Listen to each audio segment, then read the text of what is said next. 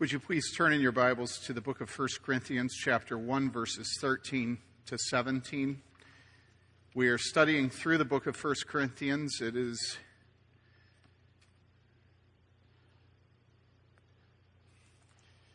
very appropriate to our day and age, and specifically to the community of Bloomington with Indiana University being the institution whose shadow we live and exist under or within. And we're to verse 13. This is the second week we have come to this text. Let us hear the word of God, which is eternally true. Has Christ been divided? Paul was not crucified for you, was he? Or were you baptized in the name of Paul? I thank God that I baptized none of you except Crispus and Gaius, so that no one would say you were baptized in my name. Now I did baptize also the household of Stephanas. Beyond that, I do not know whether I baptized any other. For Christ did not send me to baptize, but to preach the gospel, not in cleverness of speech, so that the cross of Christ would not be made void. This is the word of the Lord. Thanks be to God. Now, this is our second week studying this text, and this week we'll turn to the second half of the passage. But first, a reminder of the context, the larger area surrounding what we're going to study. It begins with Paul asking three rhetorical questions. Has Christ been divided? Paul was not crucified for you, was he? Or were you baptized in the name of Paul? And the answer is expected, it's assumed, and that answer is no. Christ has not, he cannot be divided. Paul was not crucified for the Corinthians, and they were not baptized into Paul's name. So the answers are no, no, and no. The only answers any sane person could give. The Corinthians were splitting into factions, they were dividing. And so he points them back to the fact that Jesus Christ is one, and that he is their Lord, he is their Savior, and he can't be split up so that part of him is champion for this party and another part champion for another party. If it's contrary to the nature of a marriage and household to be split up, how much more is it contrary to the name and to the nature of the body of Christ, the church, to be split up?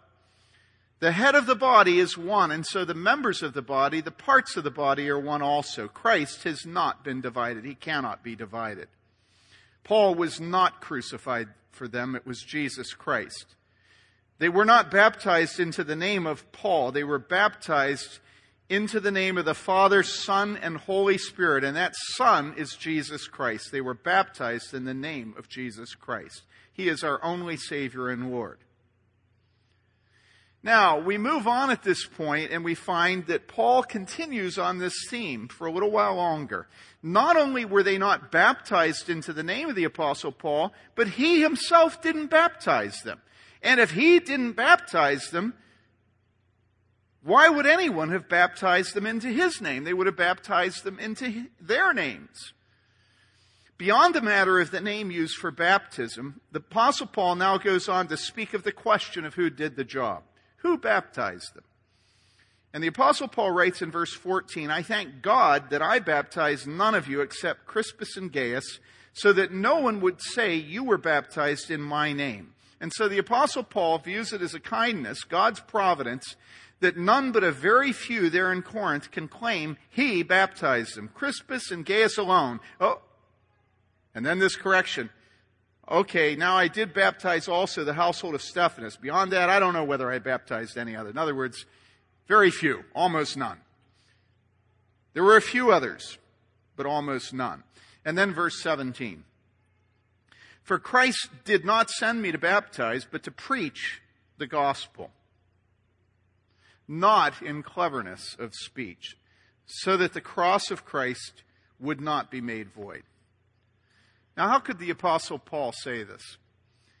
That Christ did not send him to baptize, but to preach the gospel. Or maybe more to the point, how could this be true? that Jesus Christ did not send the Apostle Paul, the apostle, to the Gentiles to baptize. Wasn't baptizing at the very heart of the Great Commission given to all the apostles? When Jesus said at the end of the Gospel of Matthew 28, verses 19 and 20, "Go therefore and make disciples of all the nations, baptizing them in the name of the Father and the Son and the Holy Spirit, teaching them to observe all that I commanded you. And lo, I am with you always, even to the end of the age." And so there it is. It's plain as can be. Go. Make disciples, baptizing them, teaching them. But the first thing to notice right here is that it's the going and making disciples that have primacy in the Great Commission. It's not the baptizing and the teaching.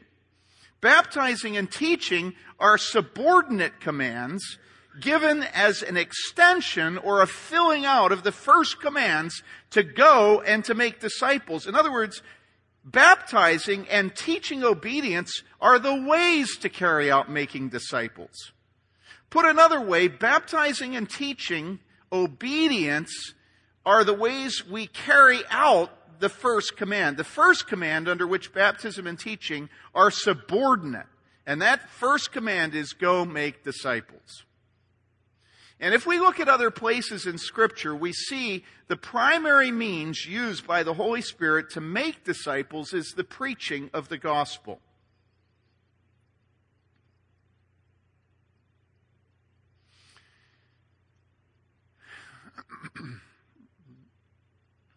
This last week we had a funny exchange in the elders meeting where there was a discussion about a need, and in the middle of the need somebody made a comment about professions and professionals.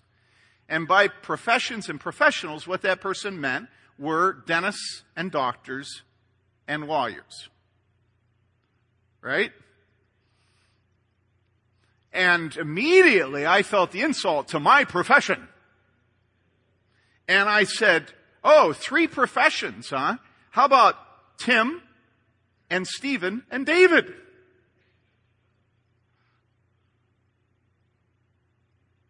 What do professionals do?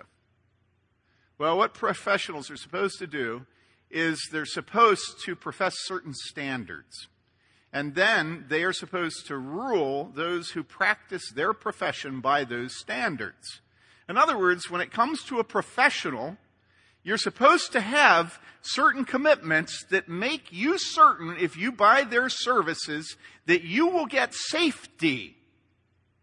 So, Mary Lee and I are building a house, and I made the mistake of telling a man that I was planning on using a certain individual to do my heating, my plumbing, and my electrical work. And the man I made the mistake of saying that to was an electrician. And, oh, did I catch it.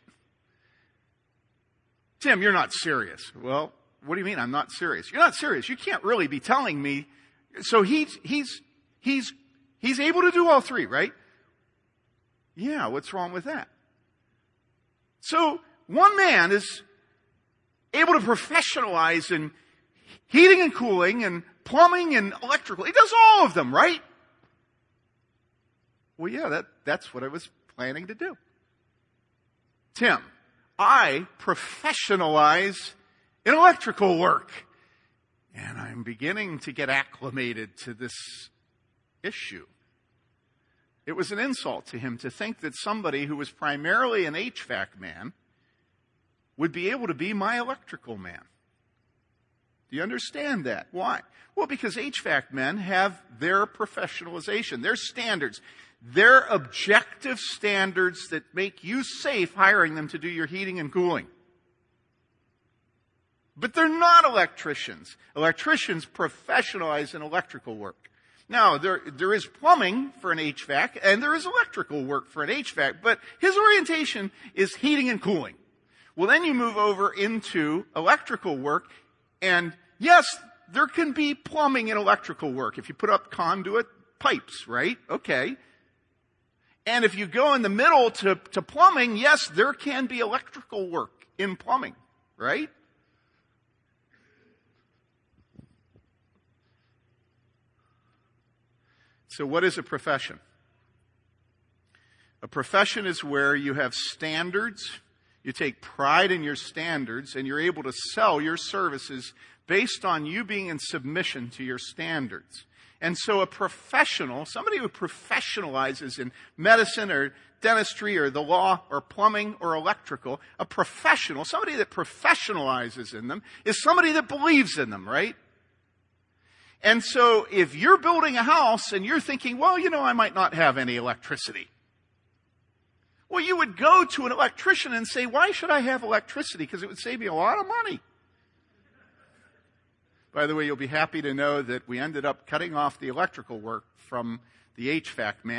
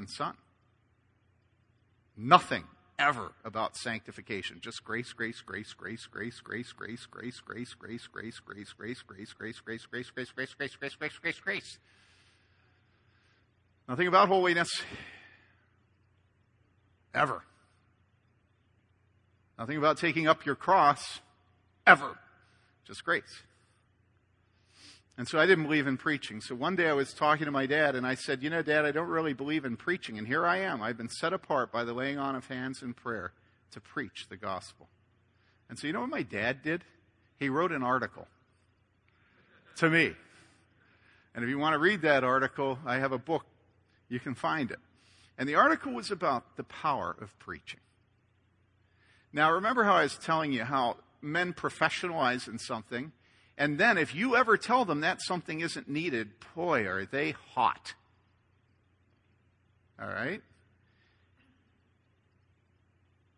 But I tell doctors I prefer to get my medicine from the internet and nurses and pharmacists. Because I'm so smart. And so if you look at preaching today, what you'll find is that people don't think they need preaching because they've become acclimated to preaching just being grace, grace, grace, grace, grace, grace, grace, grace, grace, grace, grace, grace, grace, grace, grace. Just believe in the Lord Jesus Christ and thou shalt be saved, and then die quickly. Because it's done. And then go out and find other people to believe in the Lord Jesus Christ, and may they die quickly. And so today, there's no expectation, none for preaching. Absolutely none. And so what happens? Well, the minute you have a vacuum, what happens? Nature abhors it. And so what goes into the vacuum? Always the sacraments. No. Here we are. Listen, I'm not being funny. It's an evil thing. But it is funny. I mean, if you think, no preaching, what's going to happen? Liturgy and sacraments. And so you go into any Roman Catholic church, and what will you find? Guarantee it. I had a man that I believe knew Jesus Christ intimately and was saved.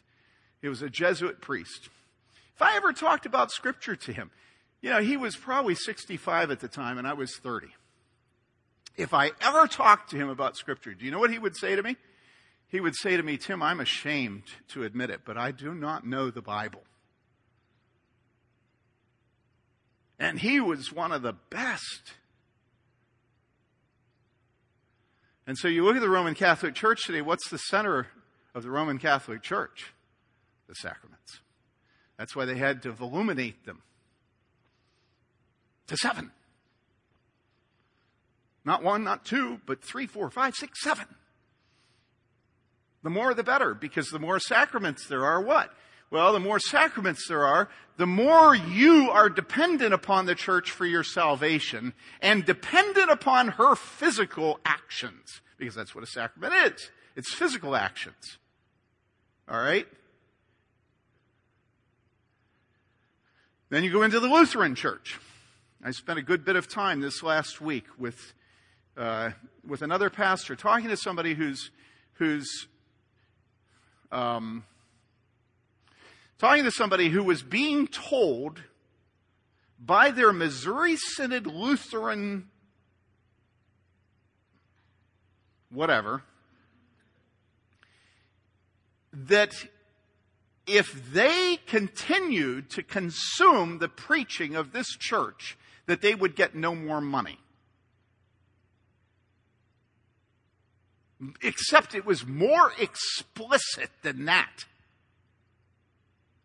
In other words, I'm being tactful. Why? Because we don't practice the sacraments correctly. And therefore, if that person continued to consume our preaching, that person would place in jeopardy the soul of that person's children. Okay? Okay? If you don't have preaching, what do you have? You've got sacraments. And the sacraments voluminate. And they grow and they grow and they grow because there's no preaching. And so all of evangelicalism today is running to the sacraments. They're running to orthodoxy and its icons and sacraments. They're running to Roman Catholicism. They're running into Lutheranism. And there's no preaching. If I were to go around here and ask how many of you have been under good preaching, my guess is that probably 75% of you would say that your life has been spent hungering for the pure milk of the word from the pulpit. There's a certain pastor I'm consistently critical of publicly because he's one of the best known pastors in the world today. And people have a fit that I'm critical of him. But I know from souls who have left this church and gone to that man's church, that man, for instance, one of his pastoral staff members told me a few weeks ago that in 10 years of him being in this man's church, he never heard that man address homosexuality from his pulpit. Never! 10 years! And he's a paragon of preaching. It boggles my mind. Now, I admit to you that I'm not polished. I admit I go overtime. I admit my congregation's small. I admit that sometimes if you're in the front row, you'll get sprayed with my saliva.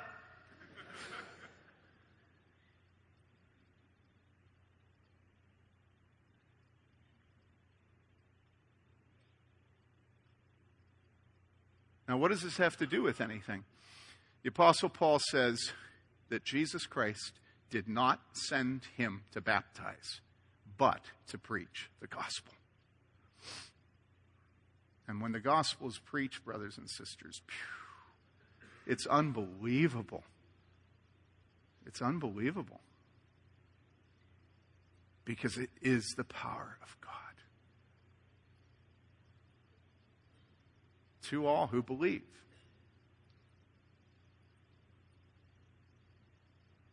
And so, because I've been set apart to the ministry of the Word and Sacrament, and because I was getting paid, I began to preach.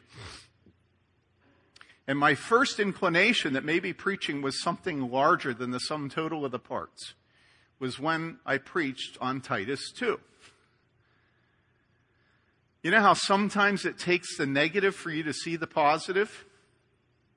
Well, think of sacraments, all of you who are Baptists, and you don't ever want to say that anything spiritual, no grace, is communicated with sacraments, right? I mean, it's just a memorial, right? Until you read the Apostle Paul saying, because of this, some of you are sick and others of you have died, fallen asleep.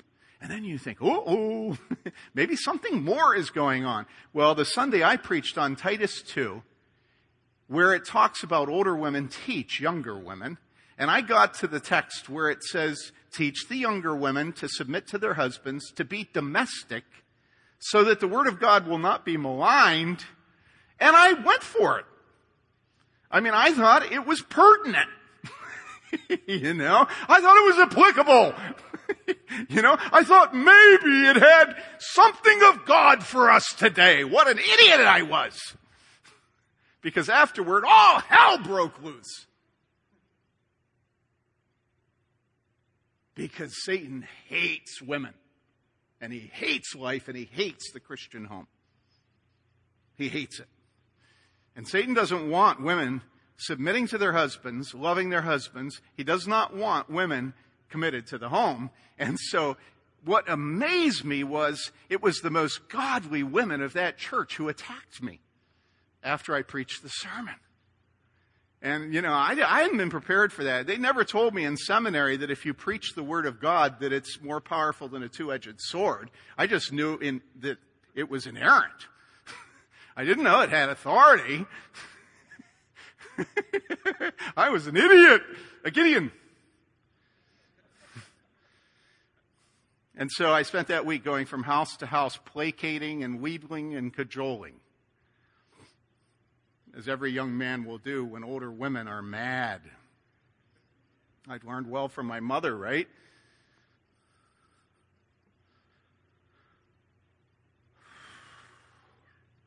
And then I went to one house where the offense was. All the other women had pointed to one woman and said, she works full time, and how dare you hurt her? We're committed to this.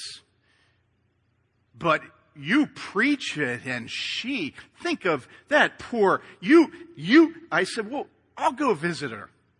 So I went and visited her, and you know what I found? You know what I found. You know what I found, right? You know it. I went to that woman, and I found out that she worked full time and wasn't able to be a mother and wasn't able to be domestic because her husband made her. And she grieved every single day. And then I thought, I get it.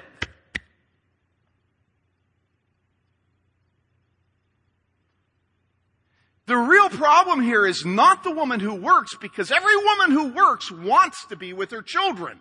The real problem is the women who resent that they're home with their children. And I learned the power of the gospel. And you say, well, that's not the gospel. And I say, really?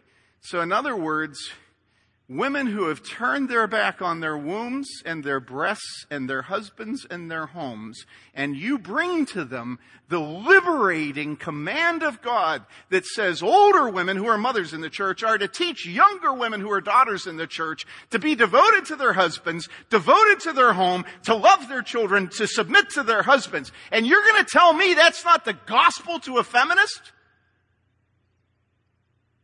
If that's not the gospel, what is? Well, how about this one? Don't slaughter your unborn children.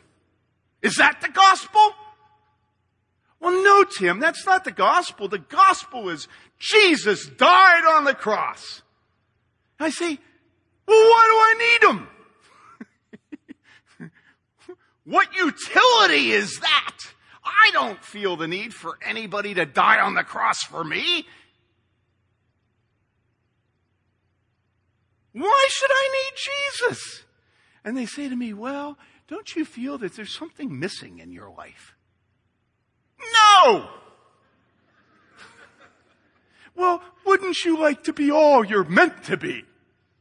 No!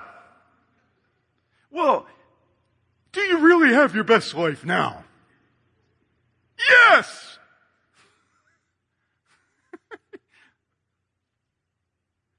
Listen, people.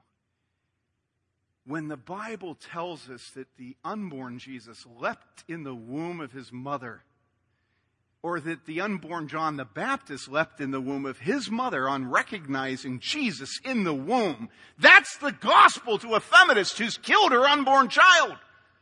Because she sees why she lives in grief. She sees why she's cutting her wrists. She understands why she's filled with self-loathing.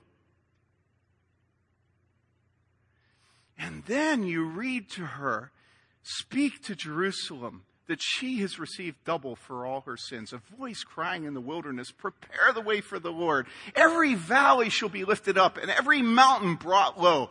Prepare the way for the Lord. And then he's high and lifted up and his blood flows to cleanse us from all our sin. And the Bible says that he will take our sins, which are as scarlet. And what is the scarlet? Right there in the text it says it's the bloodshed of innocence. He takes our sins, which are as scarlet, and he makes them as white as snow. The woman who has killed her unborn child and the man who has paid for it, they come to Jesus Christ through hearing from the proclamation of the Word of God that John the Baptist leapt in the womb of his mother on recognizing Jesus in the womb. And then they hear the gospel. They're ready for it. Every single doctrine of Scripture which leads us to see our sin is gospel. And it leads us to plead for mercy. And then we see Christ high and lifted up on a cross. And then we fall on our faces in front of him. And we say, I am a sinner. Woe is me. I'm undone. And he says, I have come to save sinners.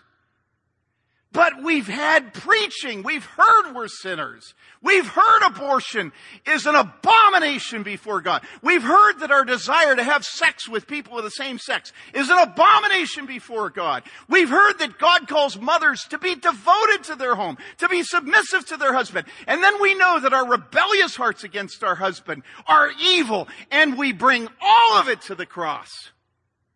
Every single bit of it. And faithful preachers do what? Faithful preachers awaken us to our sin. And we are all together in our sin. He's not righteous and we're sinners. He is a man just like us.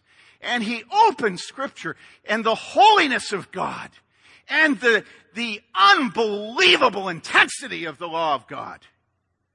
And we're destroyed in our self-righteousness and liberality and diversity and pluralism and tolerance. We're destroyed in it. And then, together, level ground under the cross, level ground. We're all down on our knees. We're on our knees. The lauded professor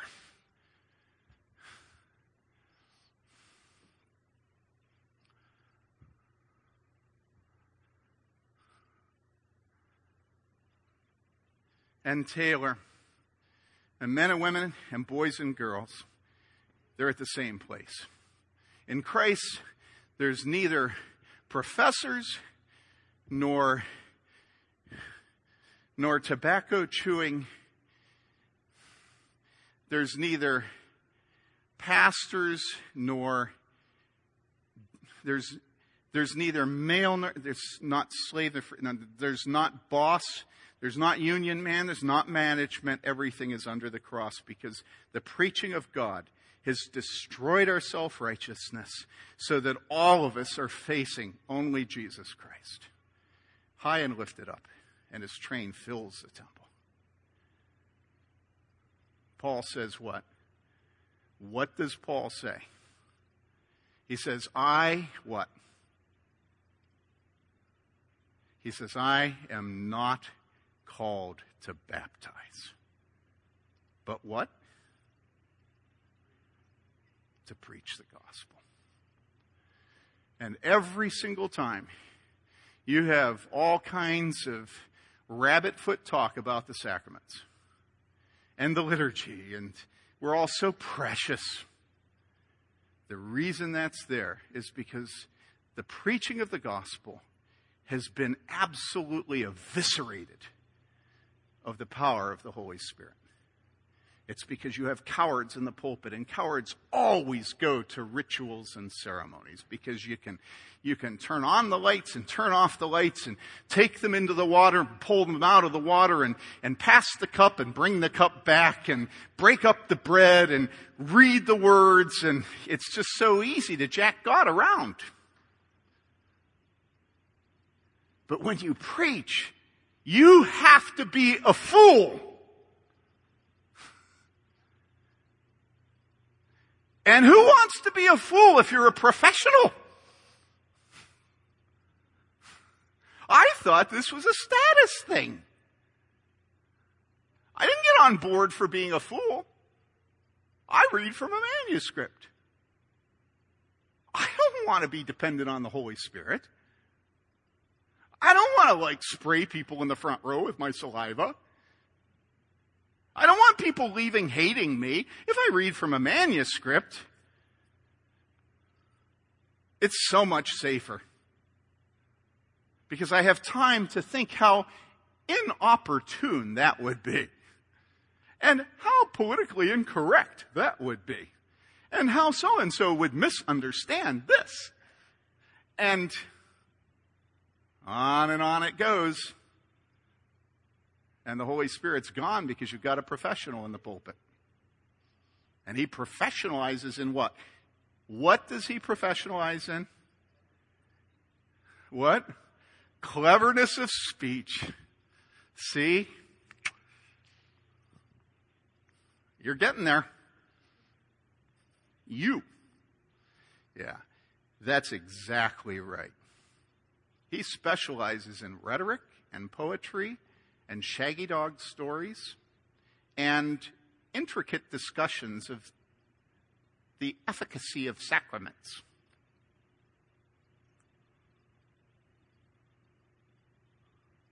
You know what the Bible says?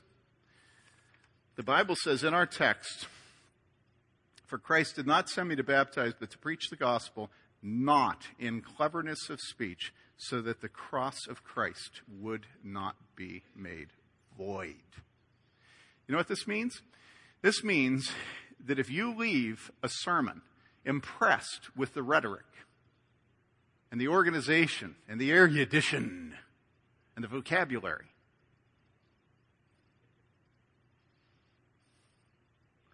you have not heard the gospel. Never has there been a collected works of the Apostle Paul sermons. And if you read his letters and try to figure out where the sermon starts and stops, you don't know. And if you look at the kind of things he says in those letters, you think, well, that can't be preaching. That has to be some private communication, because no preacher would ever say, why don't they just cut it all off? Or, all my righteousness is, and the word is excrement. Have you ever heard the word excrement in a pulpit? There it is, in the Word of God for all generations to read. Well, that can't be a sermon. Because sermons are safe. After all, the whole purpose of sermons is to protect the congregation from the humiliating ministry of the Holy Spirit.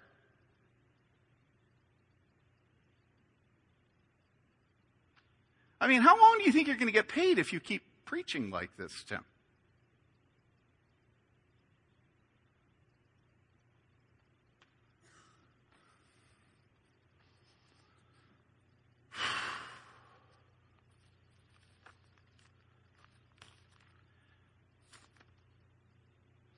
And so my whole ministry, I have seen people die and get sick because of coming to the Lord's Supper in rebellion.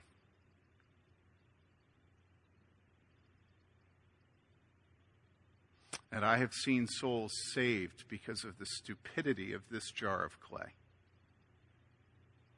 And it is, I promise you, it is always a complete mystery to me how God ever uses me to bring eternal life to you, to bring holiness to you.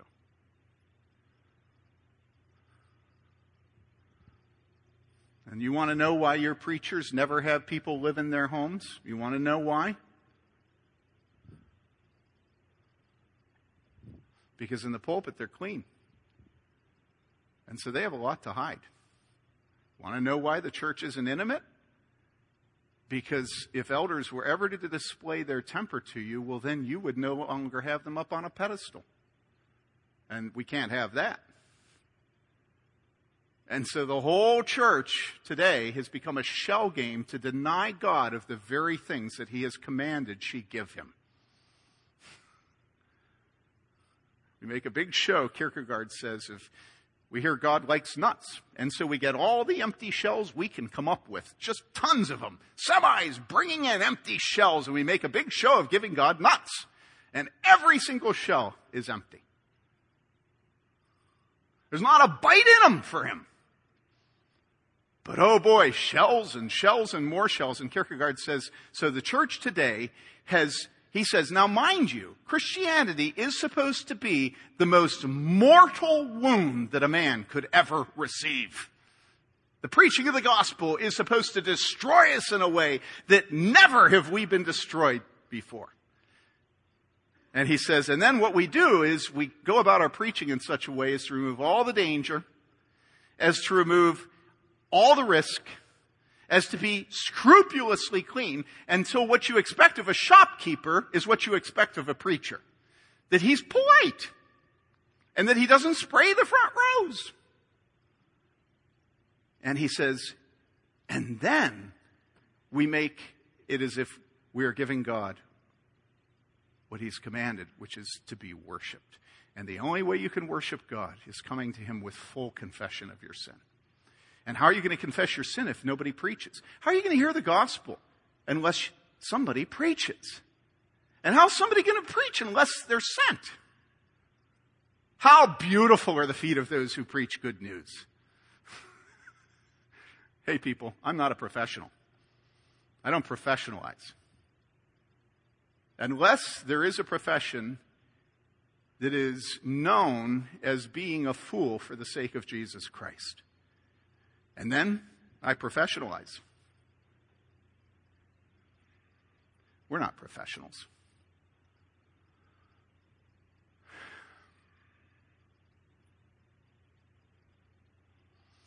Why? Because we don't want to eviscerate, we don't want to remove, we don't want to destroy the glory of the cross of Jesus Christ.